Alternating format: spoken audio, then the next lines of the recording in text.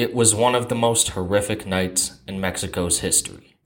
In 1968, 10 days before the Summer Olympics in Mexico City, around 10,000, mostly student demonstrators gathered in Tlatelolco Square to protest their country's authoritarian regime.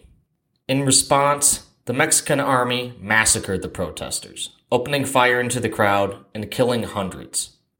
Hundreds more of the students were arrested and tortured in the aftermath, with many disappearing from public record shortly after. Welcome to Shaking America, a history podcast.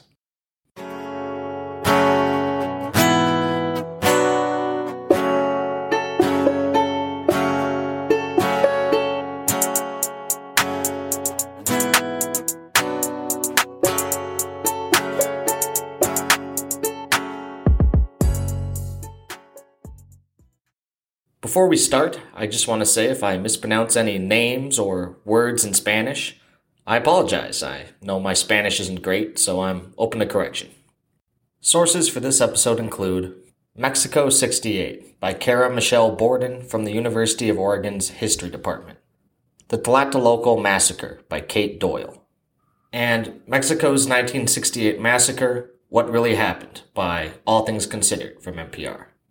In the summer of 1968, a growing democratic movement was sweeping across Mexico. Primarily led by students of the various universities across the country, the movement was an informal one. It had various goals, including giving the people representation in Mexico's government, rooting out corruption, and lessening the nation's wealth inequality.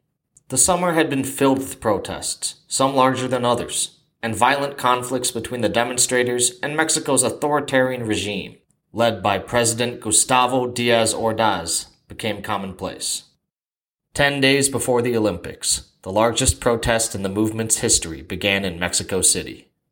On October 2nd, 1968, starting early in the morning, an estimated 10 to 15,000 demonstrators marched through the city streets to Tlatelolco Square, chanting slogans and carrying signs. Despite the fact that they were behaving peacefully, the army soon arrived, matching the protesters in numbers. Army and police helicopters flew overhead, and the atmosphere grew tense. Soldiers in riot gear formed lines in the streets, and plainclothes police openly brandished rifles at the crowd. Then, at 6:10 p.m., the unthinkable happened.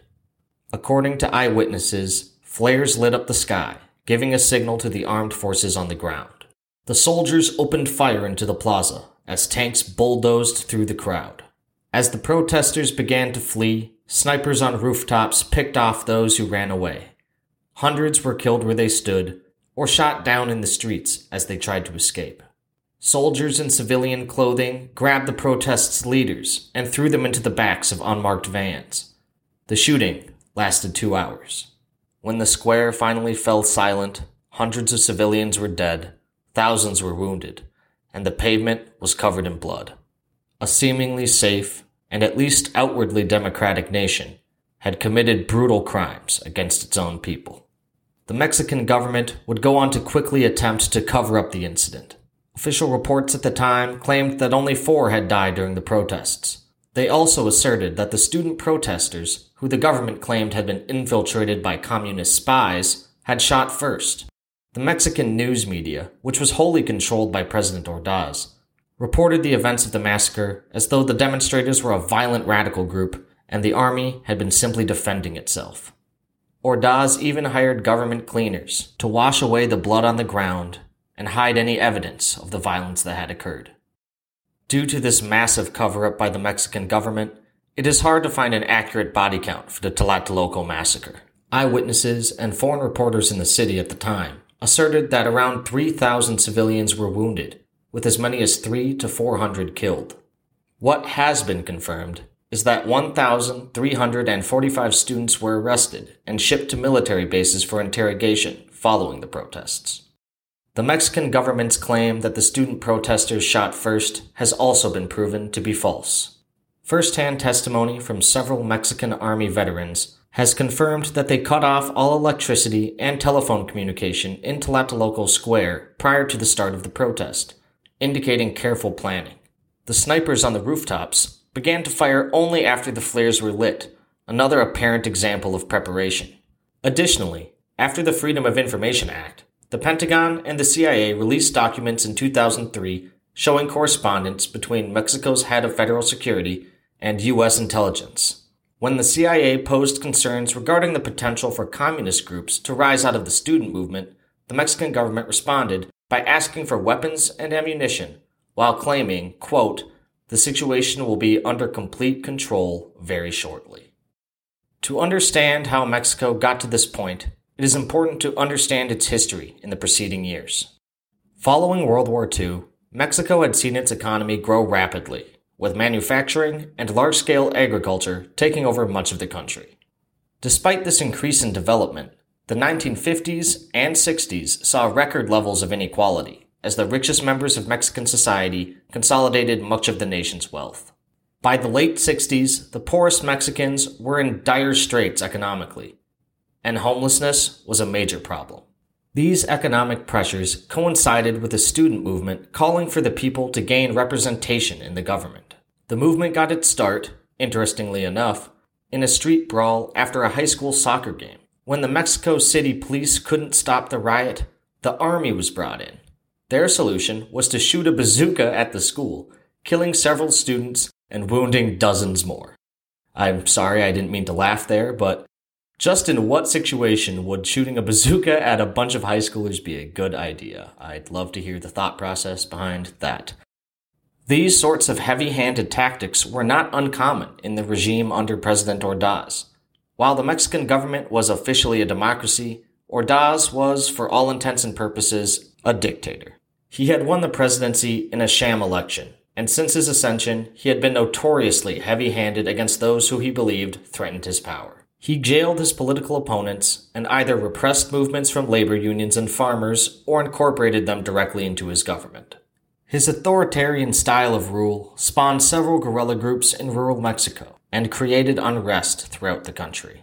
As Ordaz struggled to maintain power, these pockets of rebellion were joined by the growing student revolution, who, despite bazooka casualties, were determined in their march for democracy and government accountability.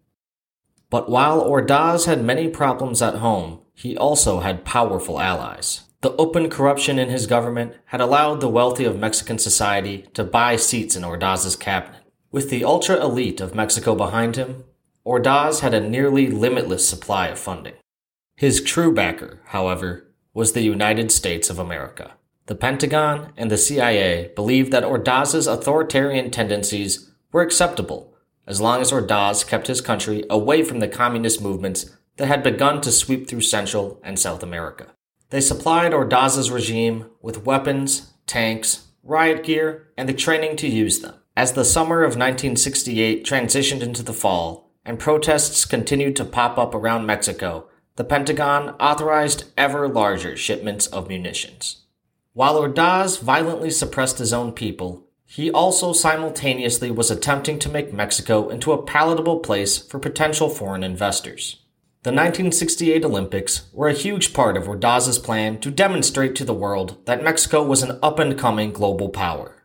To emphasize this, he used his contacts in business to construct huge stadiums and arenas for the upcoming games. Since the games were Ordaz's opportunity to prove that Mexico was a stable, thriving country, he became increasingly desperate to stop the protests by any means necessary. The very existence of huge protests and demonstrations directly contradicted the government propaganda put out by Ordaz, claiming that Mexico was a united country. As athletes from all over the globe began to arrive in the weeks preceding the games, Ordaz began to violently crack down on the movement towards democratization. The night after the massacre, there was an initial worldwide shock that the Mexican government had killed hundreds of its own peacefully protesting citizens. Despite the atrocity, the foreign press only lightly covered the Tlatelolco massacre. While the media in Mexico was tightly controlled by President Ordaz, the foreign press had no such limits.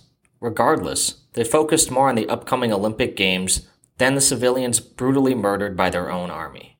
U.S. and British news outlets at the time helped Ordaz sell his sanitized version of Mexico, and briefly, if at all, mention the massacre. The Olympic Committee followed suit, releasing a statement maintaining that the Olympics were an oasis apart from the rest of the world's troubles. and refused to acknowledge the killings. The games went on, and news coverage of the various sporting events quickly overwhelmed any stories about the dead protesters. Ordaz succeeded in downplaying the severity of the events at Tlatelolco Square, but he continued to have trouble with resistance movements throughout the rest of his presidency. The massacre itself served as a turning point, showing the Mexican people the brutality of their government and beginning a decades-long battle for democracy. In recent years, there have been attempts by the Mexican government to acknowledge the massacre. In 2018, the government released previously classified documents, stating that hundreds of student protesters were detained, tortured, or killed. However, despite the Mexican government's admission, due to Ordaz's regular purging of records during his regime, an accurate death count has not been confirmed. That was a real depressing one. I will try to choose a more cheerful topic for the next episode. Thanks for listening to Shaking America.